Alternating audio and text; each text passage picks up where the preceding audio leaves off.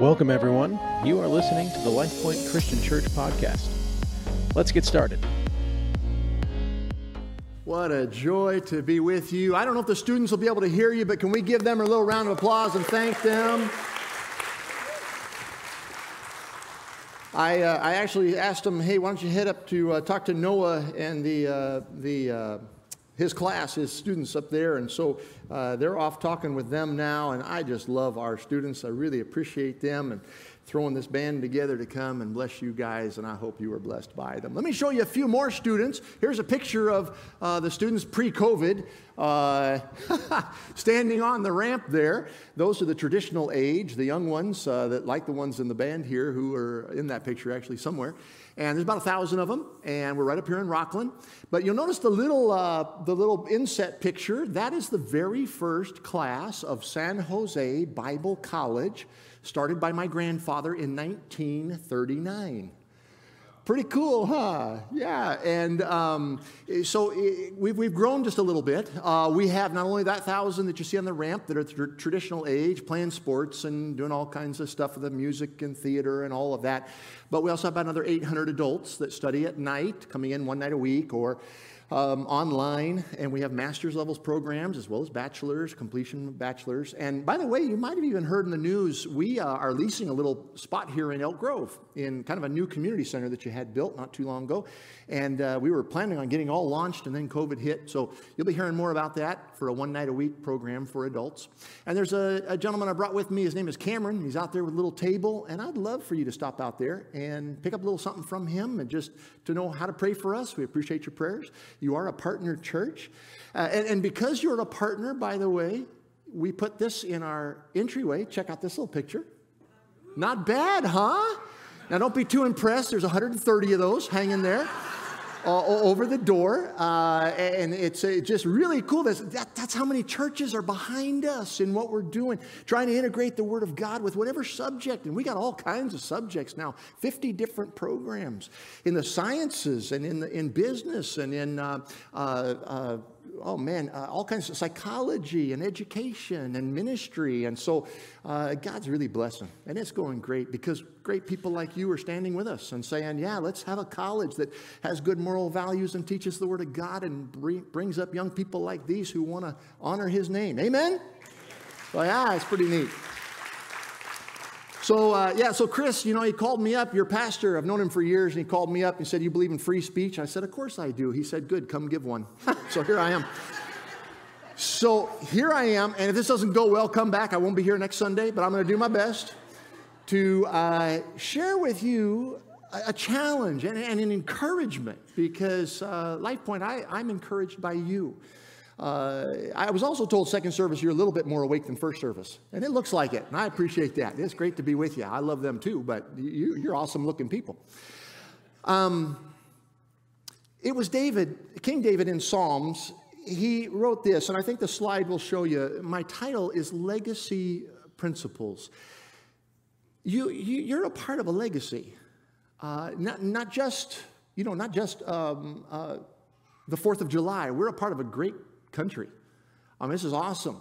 The independence, the freedom that we have as Americans, and this is wonderful. But you gather here together today, and you're a part of a legacy of this church, a heritage. And now maybe you don't have a history or a legacy in your family of faith, but maybe you'd be the one to start one. Maybe you would be that first generation. You see, David said in Psalm 61:5, you have heard my vows, O God, and you have given me a heritage of those who fear your name. Wow, what a powerful verse. You see, I think that's a verse that many of you could speak today. God has heard your vows. You have said to God maybe at some point in your life, and that's why you're here today in church, you've said, God, I believe in you.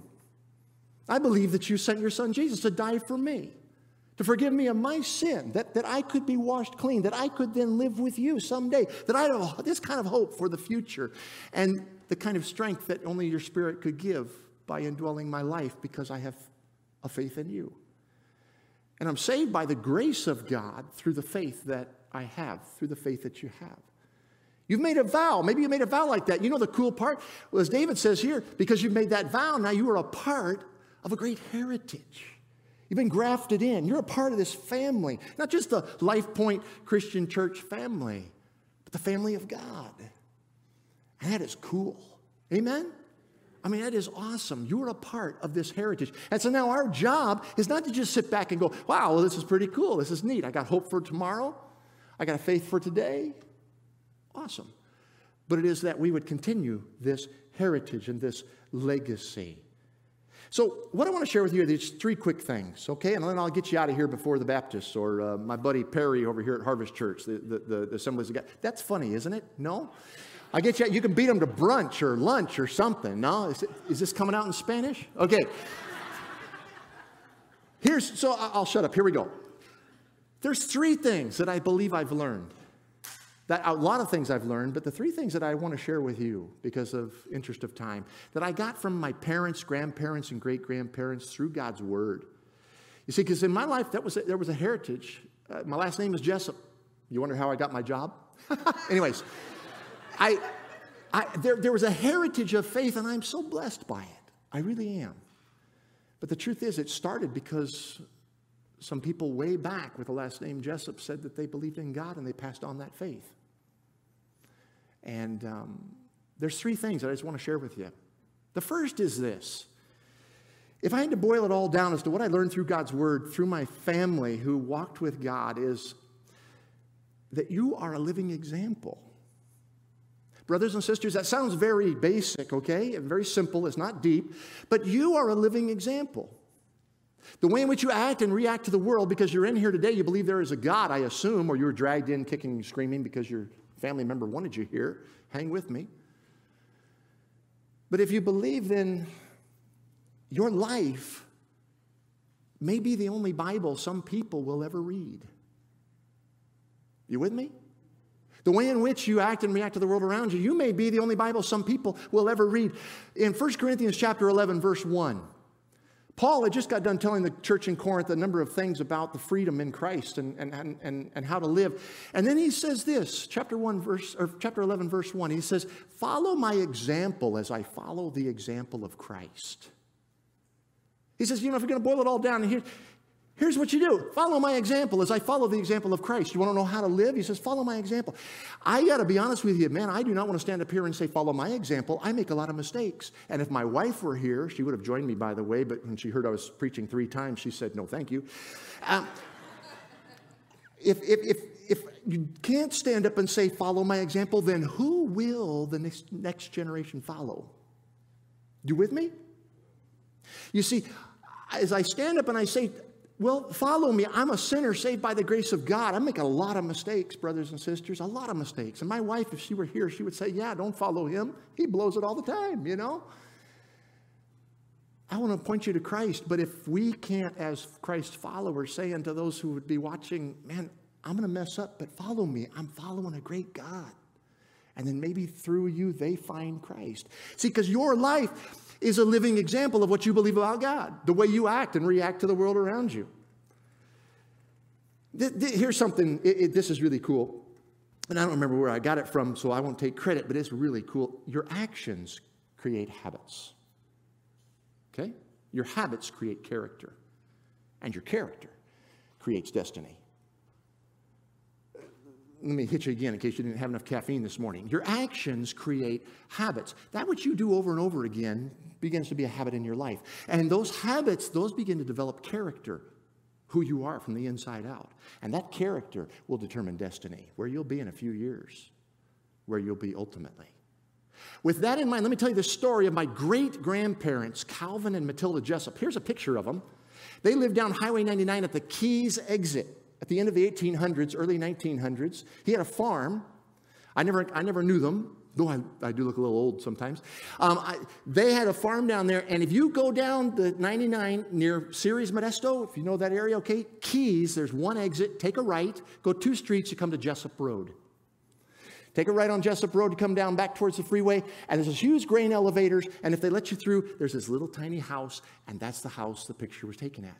He was an elder at the Ceres Christian Church, which still exists today, and is a partner church of ours, and I preach at about once a year or so, and I love it. Well, one morning he got up, to hook up the horses to the carriage to take Matilda and 6 kids to church. When he got out to the stable, he found the horses had busted loose. He called out. They didn't come back. He walked back in the house and told Matilda, we're walking to church. So they walked 3.5 miles into church. Now, how many of you, if you went out and your car was missing, would still walk to church?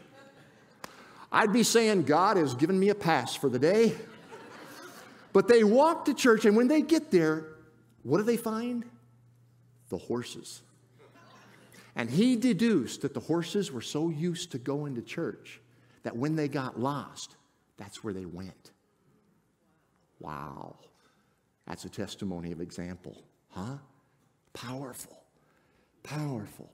Well, their youngest was William Jessup, my grandfather, whom I knew very well. Here's a picture of he and his wife, Carrie, my grandma, on their 50th wedding anniversary. And I knew them very well, very well. And Grandpa was an incredible encourager, amazing encourager. So was Grandma. And when I left for Illinois in the late 80s to go to seminary, because we didn't have internet education yet, I'm there with my wife and my little 6-month-old daughter, and I'm preaching to a little church in Mount Auburn, Illinois, a heart of corn and soybean land. And I knew nothing about farming. And everybody in my church was a farmer. And my grandpa knew it was going to be a challenge for me, so he wrote me a letter. And the next week, he wrote me another letter. And the next week, he wrote me another letter. Just letters of encouragement. And I soon realized, this old guy, he's not going to stop writing, I think. So I grabbed a manila folder, I threw it in my file cabinet, and I just started taking his letters as he wrote me, and I put them in the file cabinet. And for 2.5 years, going through my master's program back there, he wrote me every week. And Grandma would write sideways every once in a while at the bottom just to make sure I knew it was her. And I don't think he wrote these because he thought someday I'd hold them up and show people. I think he wrote them because he cared. And he wanted me to know that he loved me. And that God was for me. And I show them to you because maybe you don't realize the impact it would have if you would sit down and write to somebody that hasn't heard from you in a while. Because you are a living example of the hope that you hold in this crazy, messed up world, that you're still here today honoring God for the life he has given you. Maybe someone needs to hear from you today, and maybe they'd hold on to it for the rest of their life. It was April 12th, 1992, that I would move back, and I would be a pastor in San Jose at the time, and I had 2 kids now, and I was 26 years old, and Grandpa was 86. And he was retired and still speaking around. And so he and my father and I were asked to speak at a church in Morgan Hill, California. And we were to talk, each of us, for about 15 minutes, and we were to talk about passing on your faith to the next generation. It was really fun. We had done it a number of times. Gramps went first, 86, finished his message, sat down, second row, right-hand side. I got up to speak. I got halfway through my talk, and my wife yells out at me, Jim. And I'm in the middle of this great illustration, and my wife is yelling at me. And I'm like, what are you doing? And I look down, and I realize, she's holding on to him. He's having a heart attack. His head was back, his mouth was open, and she's holding on to him. And I jumped down, and I began the mouth-to-mouth resuscitation. And a Boy Scout leader, he stepped forward, and he did the compressions, and we waited for the ambulance. But it was time for Grandpa to go home. No one has died since while I've been preaching. Man, it got so quiet in here, I was afraid something was going to happen. Now keep breathing, would you? Because it really messes with your confidence as a preacher to have people die on you. But pretty cool, though, that he would be sharing about passing on his faith, and then he would hear his grandson talk about passing on his faith. And he would go on to the arms of the Lord. You see, life was an example. And because it was an example, then they had 2 sons, and the youngest was my father. Here's a picture of them. And we're not going to spend all time on my family, okay? Hang with me. I don't want to bore you with family pictures. But I want you to understand the heritage that you can continue or you could start. Amen? Someday somebody may be standing up here showing your picture and saying, thank you to them. Thank you to you because you held on to God. That's why I'm holding on to God today. You get how it works? Most of you came to Christ because somebody modeled it for you. Somebody lived it out. And that's why you're here today. You might have heard a song, you might have heard a great sermon, and no one ever was in your life to live it out necessarily, but that's pretty rare. Most of the time, we knew somebody, and we loved them, and we respected them. Here's my parents. My dad passed away at the end of this month last year, July 28th. We went on our annual backpack trip every year up to Tuolumne Meadows, Yosemite, and then into Vogelsang Lake.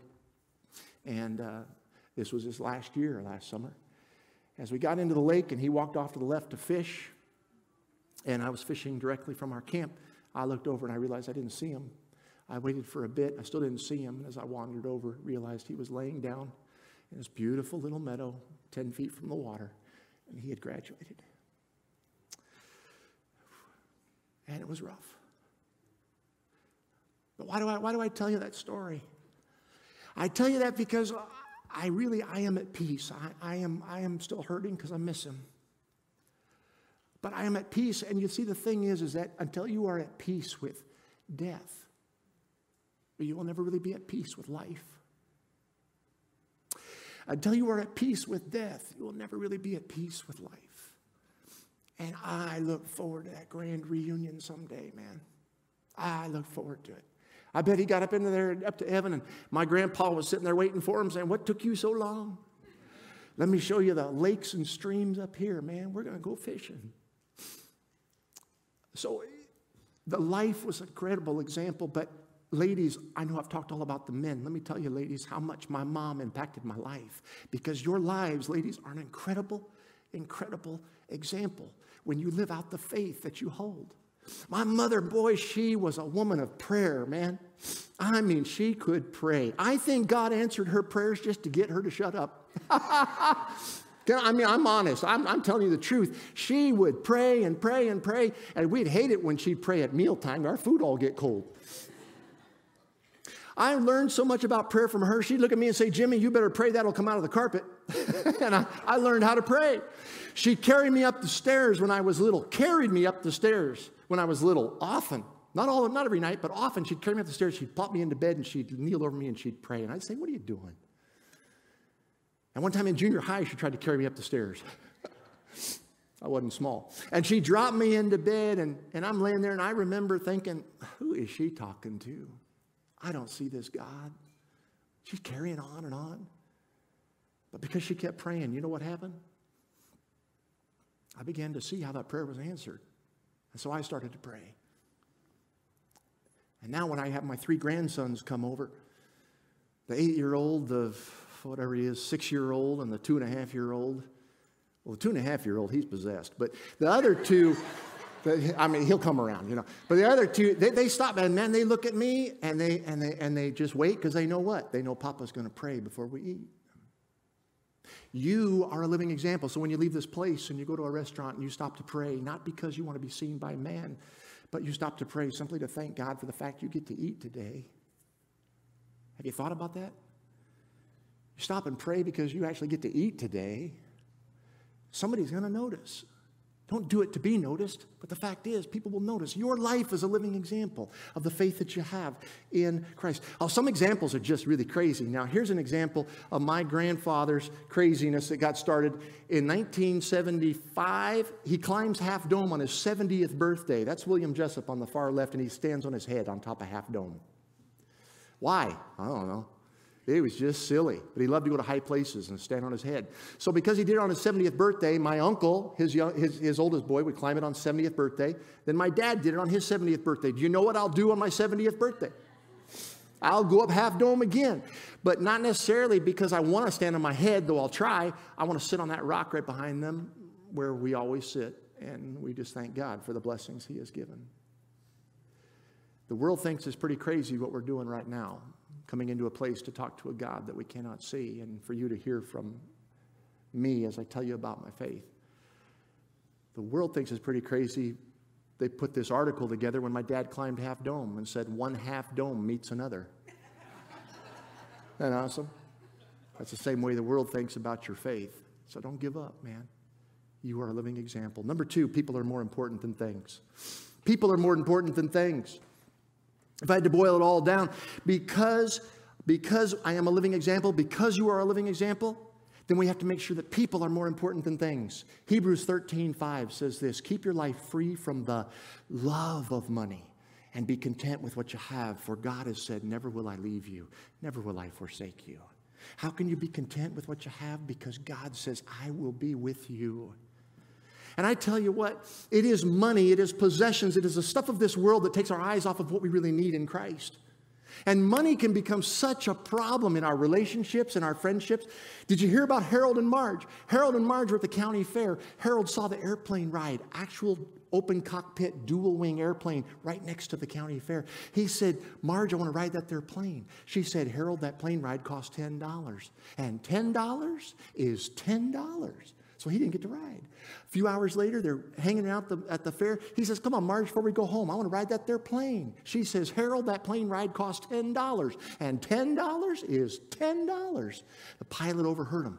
Said, I tell you what, I'll take you up in the plane. I won't charge you a dime if you can keep from making a sound. They both got in the plane. He went up, did every whip and turn and barrel roll he could to get him to holler out. He didn't hear a thing. He turned back to Harold. He said, Harold, I did everything I could to get you two to holler out. I didn't hear a word. He said, well, I was going to say something when Marge fell out of the plane, but $10 is $10. That's a great joke. Matthew 6:21, Jesus says, where your treasure is, there your heart. Good for you. Your heart will be also. Where your treasure is, there your heart will be also. You know what that means? That means your heart always follows what you treasure. Oh, stop and think about it. This became real to me when on the news, I don't remember when it happened. It's been a number of months, but all of a sudden we're eating dinner and I hear Bolivia. I perk up. I would never perk up when I hear the word Bolivia. They were talking about something that happened there. Why did my ears perk up? Because I sponsor a little girl named Abigail in Bolivia. I don't even know her. But because through Compassion International, my wife and I chose we wanted to help. And this is not some plea to do that. I'm just telling you this is the way it works. When you have a treasure, your heart will follow it. And because we're sending just $30 down there to Bolivia for Abigail through Compassion, when I hear Bolivia, I go, oh, I wonder if she lives near there. I wonder what's going on. It's true. Your heart will always follow what you treasure. And you know, it became so real to me, this issue of stuff over God and over people. When my dad passed away and I get back to the house, which was his house, it is now mine. And I look at all of his stuff and I think, man, my dad really liked that over there. Why didn't he take his fly pole with him? Why didn't he take his ham radio? He loved ham radio. Why didn't he take it? And it just dawns on you, you know, you can't take anything with you. When John Rockefeller died, he was the wealthiest man in the world. And his accountant was asked, how much did John leave? And his accountant replied, all of it. All of it. And so will you. And yet we try so hard to find the fulfillment in life through this stuff. When people are so much more important than things, man. People are so much more important. It's not wrong to have the things that money can buy, as long as in the process you don't lose the things money can't buy. Amen? Let me say that again. It's not wrong to have the things that money can buy. I got the car out there and the house back in Rockland. It's not wrong to have the things that money can buy. As long as in the process you don't lose the things money can't buy. And people are so much more important than things. And if I'm a living example for God, then that's what the world is seeing by the way in which I live. Number 3, keep looking forward. If your life is to be an example, man, may it be an example that people are more important than things, because that's the way you show that you love God, when you love His children. And when it doesn't go so well in your life, keep looking forward. Number 3, keep looking forward. Paul tells the church in Philippi, while he's in prison, he writes these words to a church in Philippi. It's written to you too today. Philippians chapter 3, verse 13, he says, forgetting what is behind. And he writes this while he's in chains.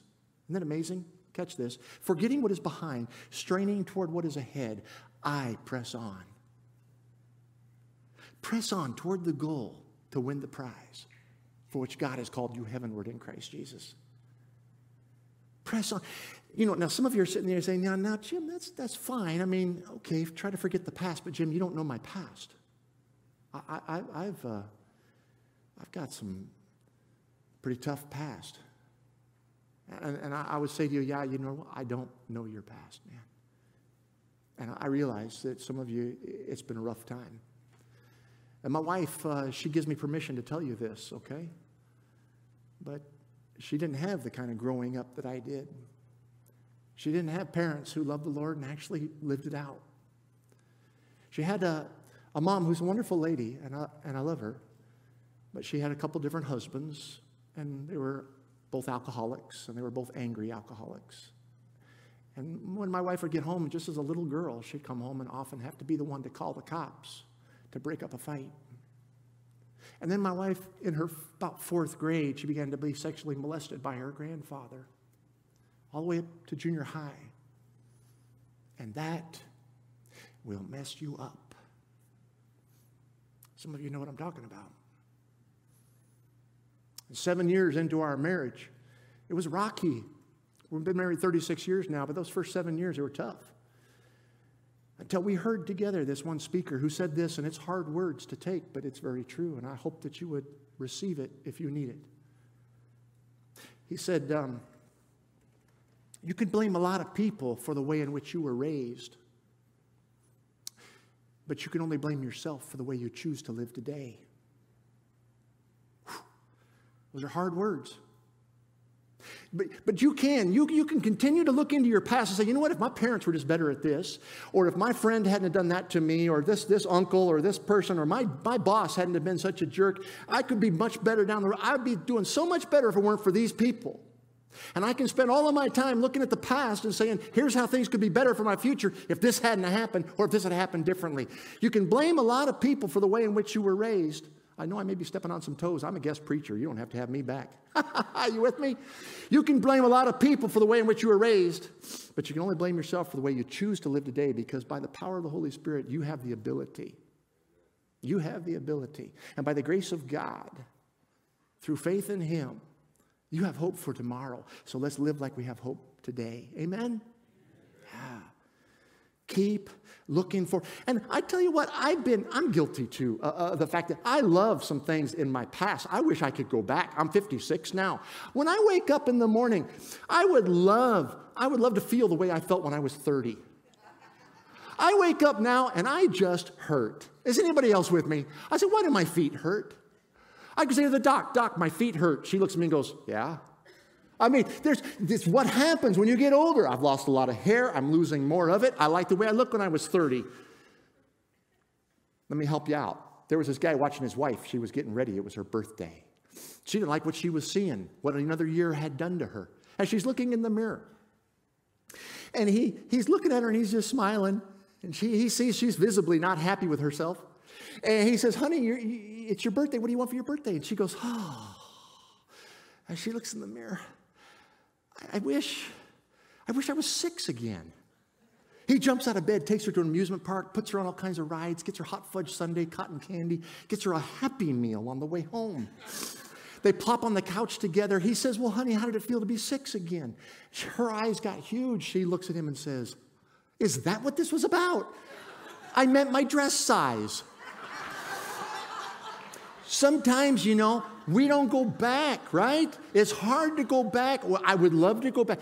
Gentlemen, let me help you out. Let me help some of the men out. Okay, ladies, just hang with me. Do you understand, gentlemen, why married women tend to be a little larger than single women? Don't get mad at me, ladies. Hang with me. Why married women tend to be a little larger than single women? Because when a single woman gets home, she looks at what's in the fridge and she goes to bed. But the married woman gets home and looks at what's in the bed and goes to the fridge. Huh? Come on.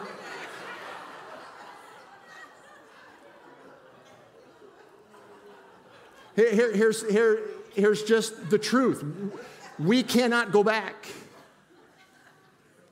And God is so much more concerned He is so much more concerned with your today and your tomorrow. Amen? He is so much more concerned with it. Man, forgetting what is behind, straining toward what is ahead. You know, it was Oswald Chambers who said, Oswald Chambers was a great missionary and author, and he's gone on to be with the Lord now, but he said this: beware of spending too much time looking back at what you once were, when God wants you to become something you have never been. Ooh. Beware of spending too much time looking back at what you once were when God wants you to become something you have never been. We don't have any idea what it is that God could yet do in our lives, but if you're not open to it, He ain't going to be able to do it. Would you realize that you are a living example as you walk out these doors? Would you put people over things? And man, when you mess up, or when you just wish things were different, or we could go back to the way things were, remember what God wants from you is to keep looking forward, man. To keep looking forward. Well, it was the 2004 Summer Olympics. 2004 Summer Olympics, and a man named Matt Emmons, an American, he was in the 50-meter rifle competition. I didn't even know there was a 50-meter rifle competition in the Olympics, but in 2004 in Athens, Greece, a true story, and by the way, I happened to tell this story one time in Galt, where at the Family Life Christian Church was the female discus winner who was there. And she goes, I remember that story. Anyways, look it up. Matt Emmons, 2004, Athens, Greece. He is so good at what he does. He is so good that by the final round, all he had to do was get the shot on the target. He didn't need a bullseye. Just get it on the target, and he had the gold wrapped up. Do you know the problem? The problem was because he knew it, he got distracted. He lost focus. He didn't keep his head in the game. And he lifted his rifle, he fired the shot, the light didn't come on at the end of his row indicating a shot had been fired. The judges come over, they pull in his target, they look at it, there's no hole in it, and they think, well, wait a minute, let's pull in the targets next to his lane. When they pull one of them in, there it is, a bullseye. In his haste, he lined up on the wrong target.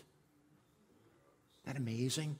And in so doing, because of that lack of concentration, because of that lack of focus, in so doing, he didn't come home with the gold or the silver or the bronze. 8th place. 8th place because he missed the entire target. And when I read that story, I thought, wow, what a metaphor for us as Christ followers. You understand how true that can be in your own life? You walk into this place, you hear about from Chris and others, they're telling you, Jesus has won the battle. Amen, and He has. He paid the price. He won the battle. Your life is in Christ now, if through faith, by His grace.